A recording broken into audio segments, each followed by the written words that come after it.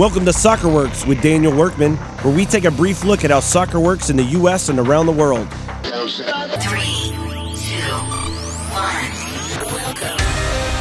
1. On episode 26, we look at the possibility of an open system within U.S. soccer. U.S. soccer is counting on independent clubs to stay asleep. The Federation is counting on the American soccer fan to stay asleep.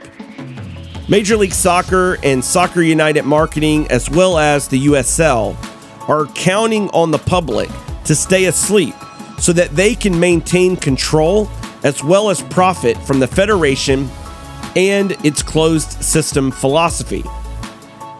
But there is good news.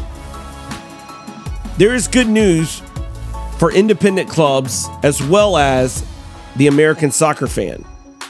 An open system that is fully FIFA compliant is possible within U.S. soccer, thanks in large part to U.S. law, as well as U.S. soccer bylaws and policies.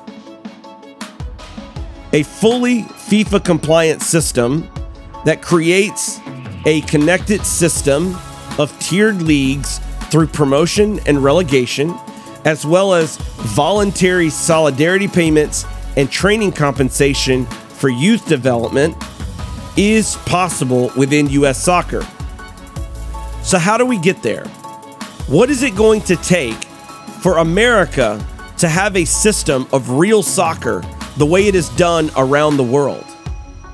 It is going to take a vision and a plan that unites and connects every city and every club in America. Thanks for listening. Until next time.